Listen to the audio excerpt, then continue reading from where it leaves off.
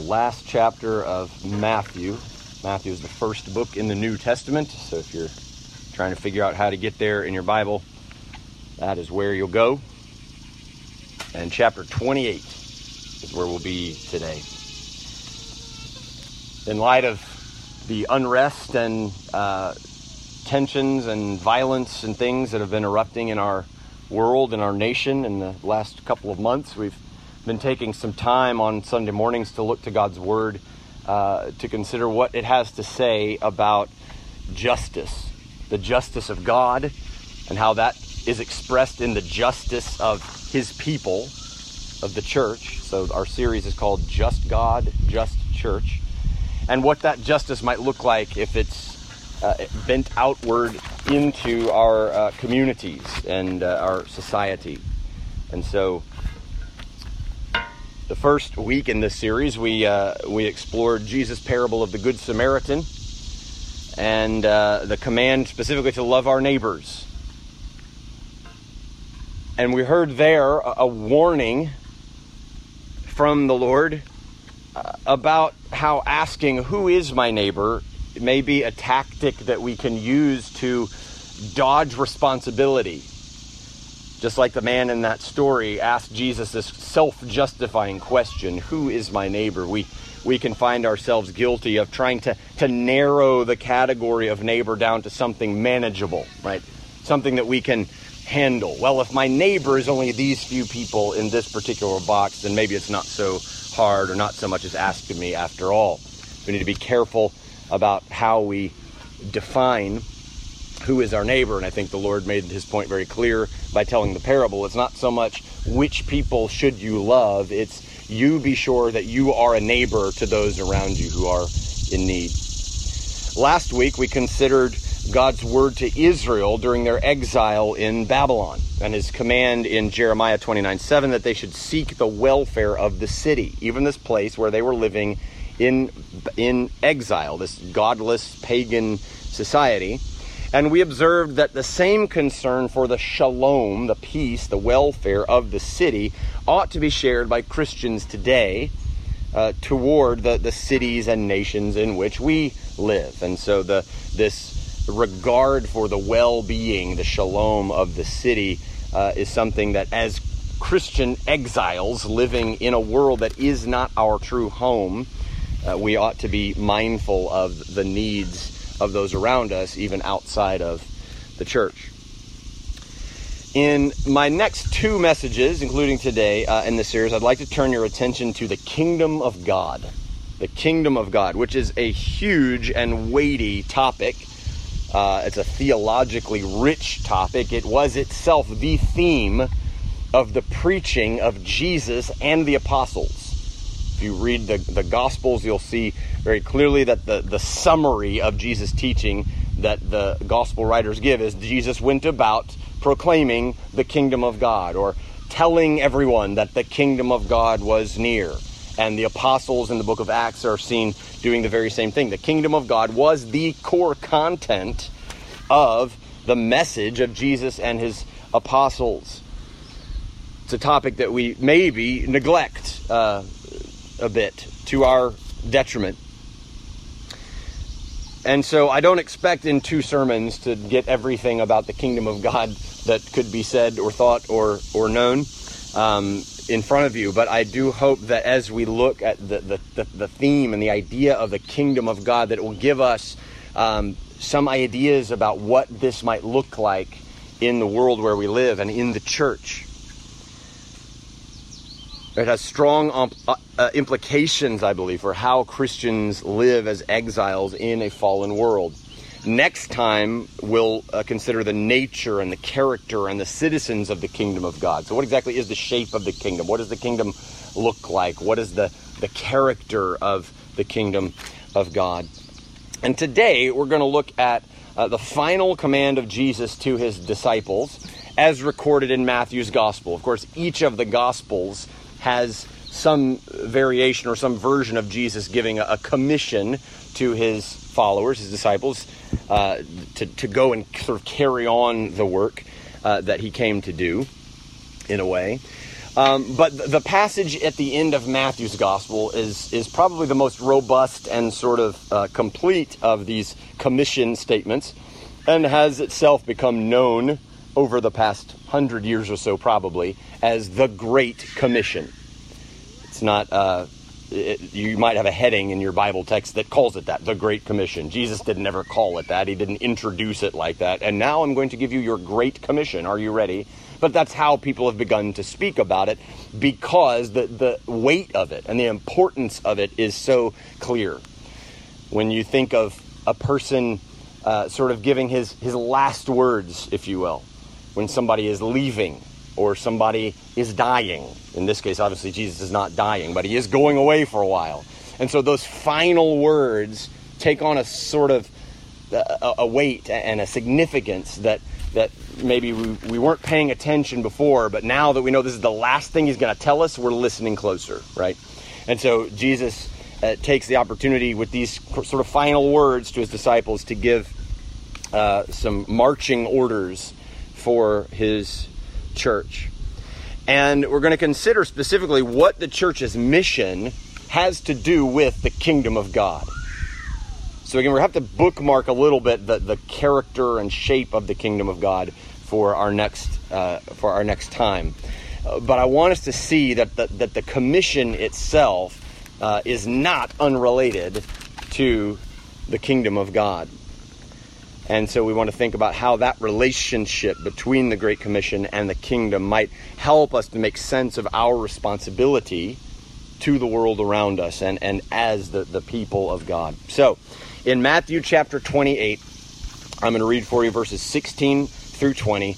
Christ has risen from the dead. He has spent time with his disciples. He's appeared to many, and he is about to ascend back into heaven. In fact, the verses that Austin read for us earlier in the beginning of Acts records the ascension of Jesus, and another sort of another statement that Jesus made in this context of another sort of a commission. So here in Matthew chapter 28, beginning of verse 16, it says, "Now the 11 disciples went to Galilee." The 11, remember, minus Judas, who is no longer with them. They went to Galilee, to the mountain to which Jesus had directed them. And when they saw him, they worshipped him, but some doubted. And Jesus came and said to them, "All authority in heaven and on earth has been given to me. Go, therefore, and make disciples of all nations, baptizing them in the name of the Father and of the Son and of the Holy Spirit, teaching them to observe all that I have commanded you. And behold, I am with you always to the end of the age." That is how Matthew's gospel concludes. And that is the quote-unquote Great Commission. So, a few observations about the Great Commission from these few verses that I'd like to make. Number one, the Great Commission is all about the kingdom of God. The Great Commission is about the kingdom of God. Now, you might miss that because he doesn't say the word kingdom here. He doesn't say the phrase kingdom of God, so you might think this doesn't have much to do with that particular topic or theme. But the commission itself is framed in terms of Jesus' authority as the king. He begins it in verse 18 by saying to them, "All authority in heaven and on earth has been given to me." Who has the authority? It's the king, right? The one who has risen, ascended the throne, who's been given power over the realm to reign and to rule and to decide and to lead is the king. And Jesus here says, all authority in heaven and on earth has been given to me. So Jesus begins his final instructions to his disciples by announcing his kingly authority.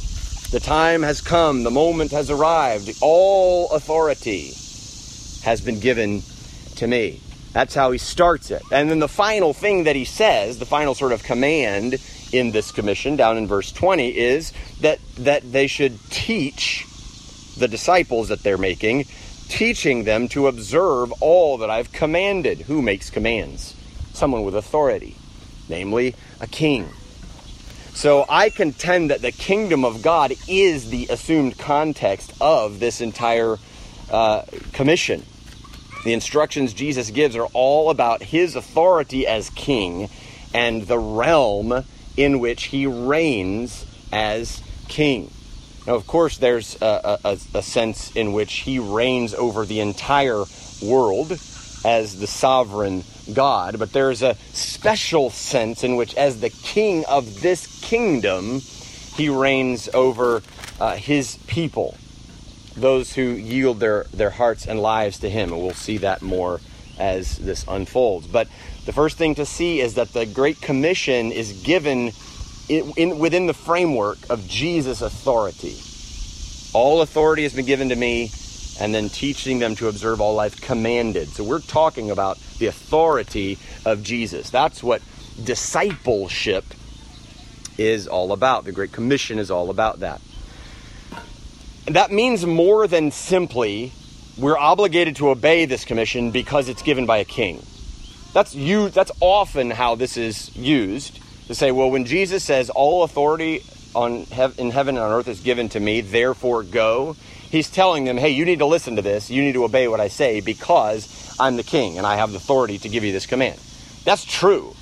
It certainly is not. He's not saying less than that, but I believe he's saying more than that. It's not merely we need to obey because one with authority has given us the command. It defines the very nature of discipleship, which is itself the mission of the church, right? Jesus gives his disciples this mission: go make disciples. And what does it mean to make disciples? Well, it means at some level coming to grips with the authority of Jesus as the king, with submitting yourself to King Jesus. In other words, discipleship centers on shaping our lives around Jesus' kingdom. Discipleship is kingdom-shaped. Disciple-making, if that's what discipleship is centering our lives around the kingdom of God. Then the making of disciples, which is the particular job that he gives, the making of disciples must entail teaching and cultivating kingdom-shaped values and priorities, right? If we're making disciples, then we are training them to live as citizens of a kingdom. Not citizens of an earthly kingdom, but citizens of the kingdom of God, which transcends any earthly, political, or geographical boundaries. So that's the first thing I wanted to point out, is simply that the Great Commission itself, and thus the nature of discipleship, is about the kingdom of God. It's also, frankly, just really good news.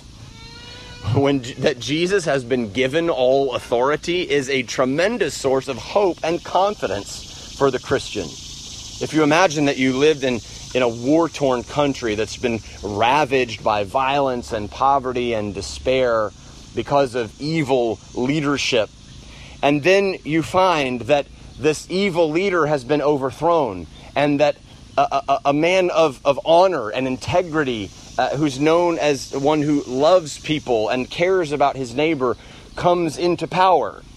The ascension of this good man in place of the wicked regime is very good news, right? There is a hopefulness and a joy that would begin to permeate the fabric of that culture. Just the very fact that somebody has been given authority, who cares and who is kind and who is a good man in an earthly, horizontal way, right? It brings hope. And so the fact that Jesus here announces his authority, it should hit us in exactly the same way. When Jesus says, all authority in heaven and earth has been given to me, we ought to be going, man, it's about time. It's here, right? The king is ascending his throne.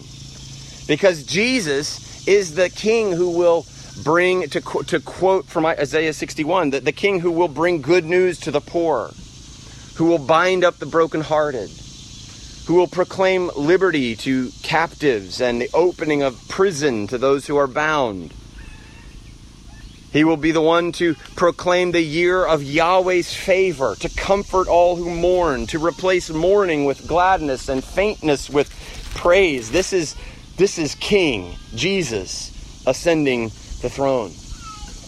So when he says, all authority on heaven and earth has been given to me, it is a declaration to us, his people, his church, that his purposes will be fulfilled. God's redemptive mission in the world will be accomplished. The kingdom will surely come in its fullness. So this is good news. All authority in heaven and earth has been given to me. Praise God. The King is taking his throne. And so he commissions his church into the world with the assurance of his kingdom's ultimate success.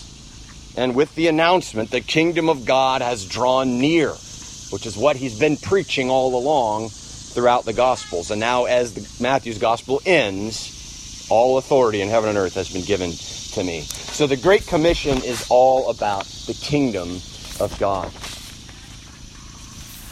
Second point that I want to make about the Great Commission in this text is that the Great Commission is about discipleship, not merely conversion.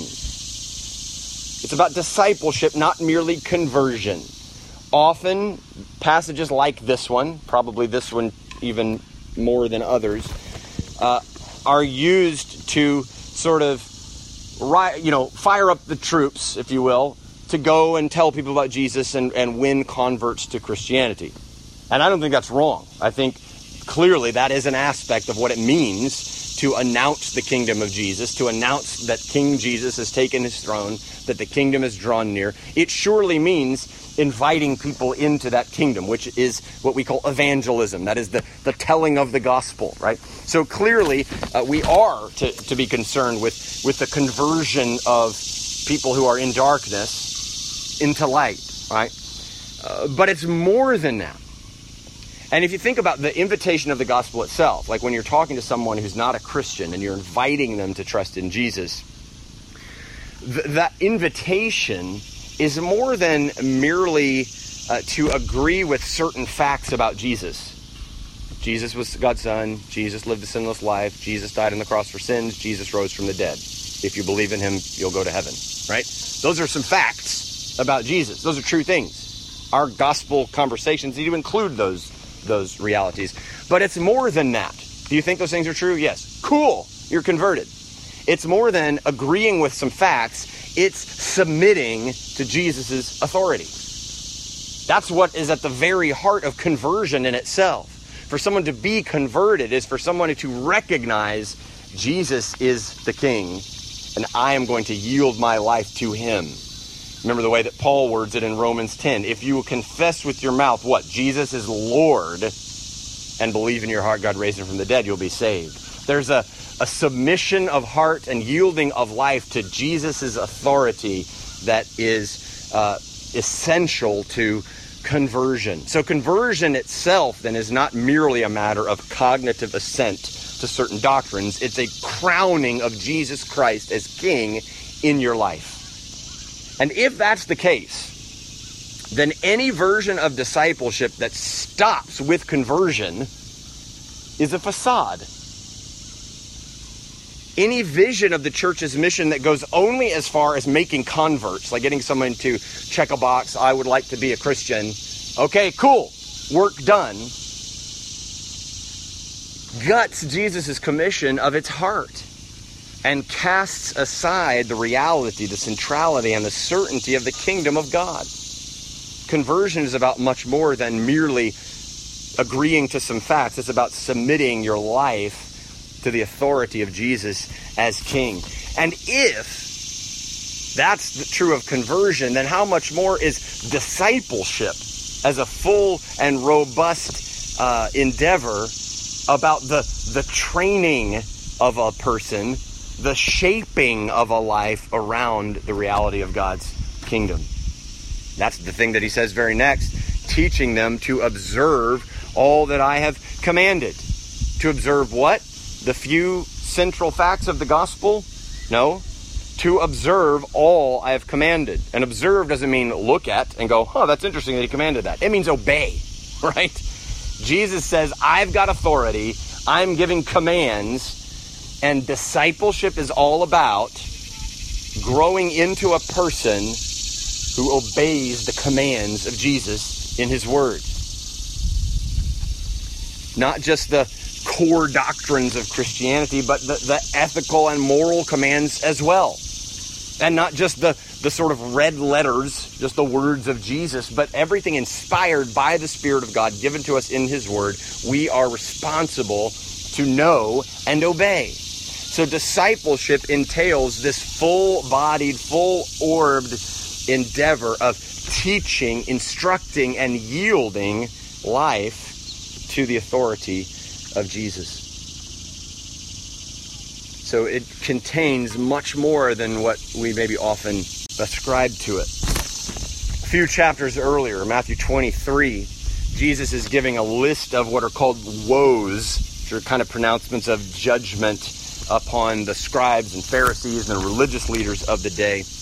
And one of them that he gives in verses 23 and 24 of that chapter is to condemn the religious leaders for keeping the law in matters of personal piety. In fact, it says, you tithe mint and dill and cumin, which is like the smallest plants that they would, the crops that they would have grown. Like, so you're obeying the law to the letter, down to the smallest details, but neglecting what he calls the weightier matters of the law: justice, mercy, and faithfulness. His exhortation is, you should have done the former without neglecting the latter. So he doesn't say personal obedience to the law doesn't matter. He's saying you're right to obey the law, but you're missing the even weightier and more important things that I've commanded about justice and mercy and faithfulness. So to be a disciple is to grow in our understanding of Christ's commands and the Word of God and what it calls us to, and to increasingly submit our lives to his authority. That's what discipleship is all about. And the Great Commission is about discipleship. He does not say, go therefore and make converts. He says, make disciples. The success of the church in accomplishing the mission should be measured less by how many people are checking the I want to be a Christian box on a response card, and more by, are the lives of the Christians in the church growing more kingdom-shaped as time goes by? That's a far better metric for how the church is succeeding. Often we default to the metrics that we can see and count. How many people are there? How many converts have they? How many people have they baptized? Those kind of things. How much money is in their budget? Those are the things that we tend to sort of look to define whether the church is succeeding or not. But those aren't the metrics of King Jesus. Jesus is interested in disciples whose lives are shaped and oriented around his kingdom, his authority. So are the people who are active in the life of the church growing in their understanding of Christ as King and yielding more and more of their lives to his authority? Those are far better metrics, better questions to be asking. The Great Commission is about discipleship, not merely conversion. The third point that I'd like to make is that the Great Commission transcends ethnic and national boundaries. You see very clearly in his command in verse 19, go therefore and make disciples of all nations. The Greek word translated nations is ethne, which doesn't have to do with geographical boundaries or a state power in any kind of political sense. It has to do with people groups. He's speaking here of every tribe, every race, every people. So when he says to make disciples of all ethne, of all nations, he doesn't literally mean we should have some disciples from Asia and some disciples from South America, right? That's not what he means. He means people from every kind of ethnic makeup ought to be disciples, right? So the kingdom of God, and thus the Great Commission, transcends every one of those barriers. You can see the same truth reflected in the other sort of commission texts. In Mark 13:10, he says that the gospel must be proclaimed to all ethne, to all nations, very same phrase. And in Luke chapter 24, the very end of his gospel, he says that repentance and forgiveness of sin should be proclaimed in his name to all nations, all ethne, beginning from Jerusalem. And then the same author wrote Acts that Austin read for us earlier, where Jesus says, power, you will be clothed with power from on high when the Holy Spirit comes upon you, and you will be my witnesses in Jerusalem, Judea, Samaria, and the ends of the earth. Right? Those are concentric circles that expand outward. You're starting in Jerusalem, that's where we are. You're going to be my witnesses here. You're also going to be my witnesses in the region of Judea, where you live. You're also going to be my witnesses in Samaria, which is a bit beyond the borders of your home state, and to the ends of the earth. Like, there is no boundary here, ethnically, nationally, geographically, that limits the kingdom of God, and thus the task of the church in the Great Commission. It transcends every ethnic and national boundary. Kevin DeYoung says, Jesus envisions worshipers and followers present among every cultural, linguistic group on the planet. So the heart of a Christian, the heart of a disciple who's growing in his understanding and submission to the kingdom of God must include the breaking of those boundaries and those barriers that sometimes keep people apart and even keep churches from reaching the people that they should be reaching. And this, in fact, is an expression of God's covenant with Abraham. Back in Genesis 12, when this whole thing started, right? What did he say? I'm going to give you a child, and you'll be the father of many nations. And then he says that you might be a blessing to all the families of the earth. All the families of the earth. He's thinking very broadly beyond Jerusalem and Israel and ethnic Israel, and beyond any of those sort of boundaries, right? All the families of the earth would be blessed. So this is God's heart, has been from the very beginning. So it follows that the command that Jesus gives to the disciples here would be to make disciples from every ethne, every nation. Fourth comment, or fourth thing to point out about the Great Commission, is that the Great Commission centers on the local church. It centers on the local church. I would argue that the church is the domain in which the commission is to be carried out. Jesus doesn't envision Lone Ranger Christian evangelists floating about the globe preaching Christ. That's not what the commission is. He envisions an embodied community of faith, or more precisely, embodied communities of faith, holding the gospel in common and striving together in the task of disciple making. I can see that explicitly in the commission in two ways. Jesus gives us two activities that define discipleship, right? The command, by the way, there's only one imperative verb in this passage, and it's make disciples. That's the verb. And then the others are expressions or the manner in which those things get carried out. So we have two of those. We have baptizing and teaching. Those are the ways in which discipleship is to be carried out. Disciple making is to be carried out. And both of those are the unique responsibility and domain of the church.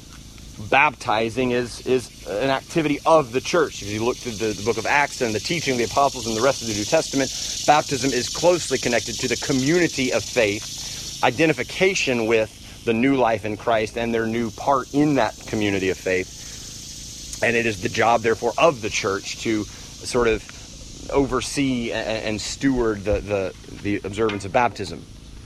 Within baptisms, let's take those each in turn. Within baptism, there's implied faithful gospel proclamation, because nobody gets baptized who hasn't been converted, and nobody gets converted who hasn't heard the gospel and responded to it in faith, right?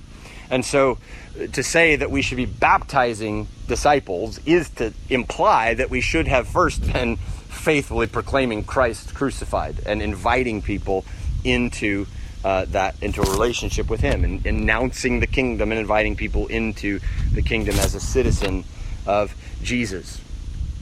Implied within baptism is the conversion of a sinner, like I just sort of alluded to. And in one place, the Apostle Paul speaks of conversion as a transfer from one kingdom to another. They've been transferred from the domain of darkness into the kingdom of his beloved Son.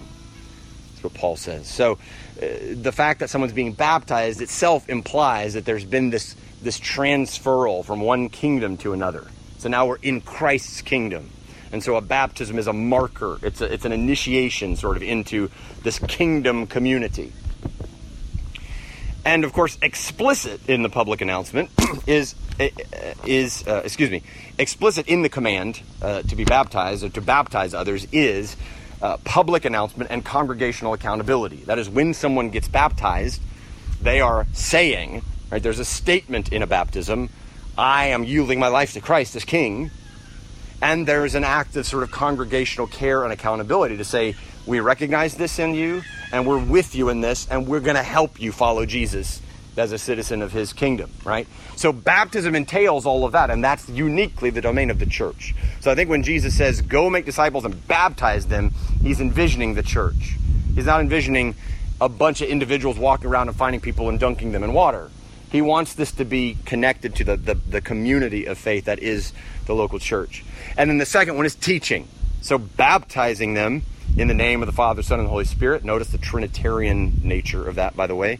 Father, Son, one name, Father, Son, and Holy Spirit. And teaching them to observe all that I've commanded you. The community of faith, the people of God, the Church of Jesus Christ, is the context in which this teaching and instruction is to take place.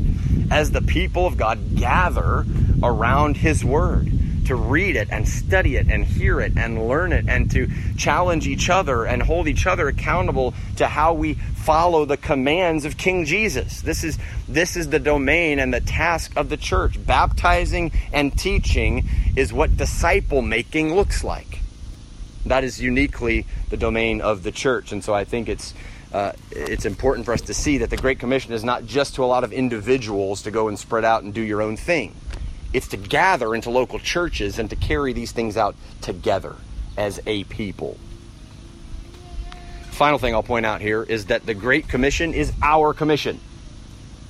There's been plenty of debate about who this commission is for.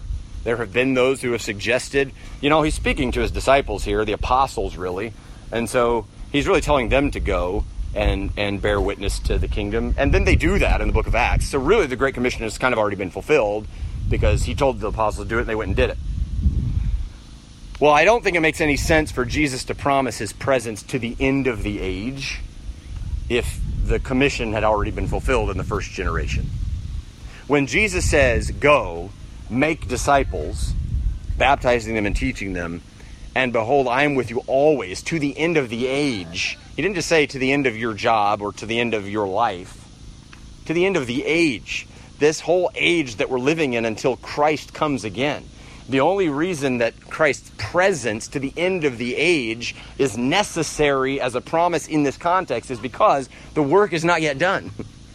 The commission is yet ongoing. The Church of Jesus Christ still has disciple-making work to do. We still have a kingdom to announce and to embody. We still have disciples to teach and train and instruct in the ways of the kingdom. And friends, the promise of Jesus' presence with his people is the promise of the gospel itself.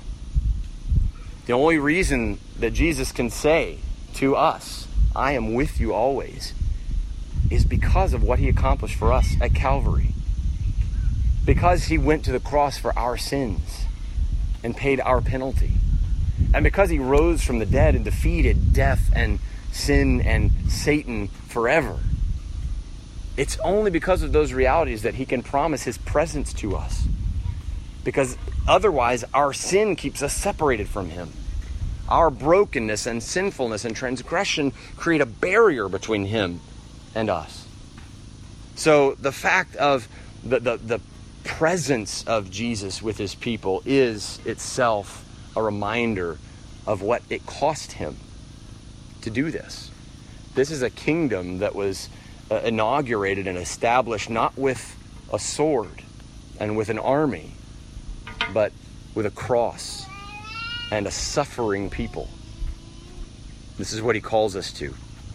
This is the work that he's given us to do, and he's promised us his very presence. For those who have trusted in Jesus Christ, we are initiated, if you will, into this kingdom community. And that's what the church is supposed to be. The church is a kingdom outpost. We're little embassies of the kingdom of heaven on earth. We'll talk more about that next week when we look at the shape and the character of the kingdom of God. But the church, as the people of King Jesus, is the place where his authority is mediated through his word, where we place ourselves under his authority and we look to the scriptures and we help each other in this journey of following Jesus and of being a disciple and making disciples. So I think it helps us to see when we consider the justice of God and the justice that ought to be characterizing his people, his church. It helps us to see that the very sort of marching orders that Jesus gives to us are all about the kingdom. It's all about the kingdom of God and what it means to be citizens of that kingdom and to invite others to be citizens of that kingdom. And I think that will have implications for how we live even among those who are not yet members of that kingdom. Let's pray.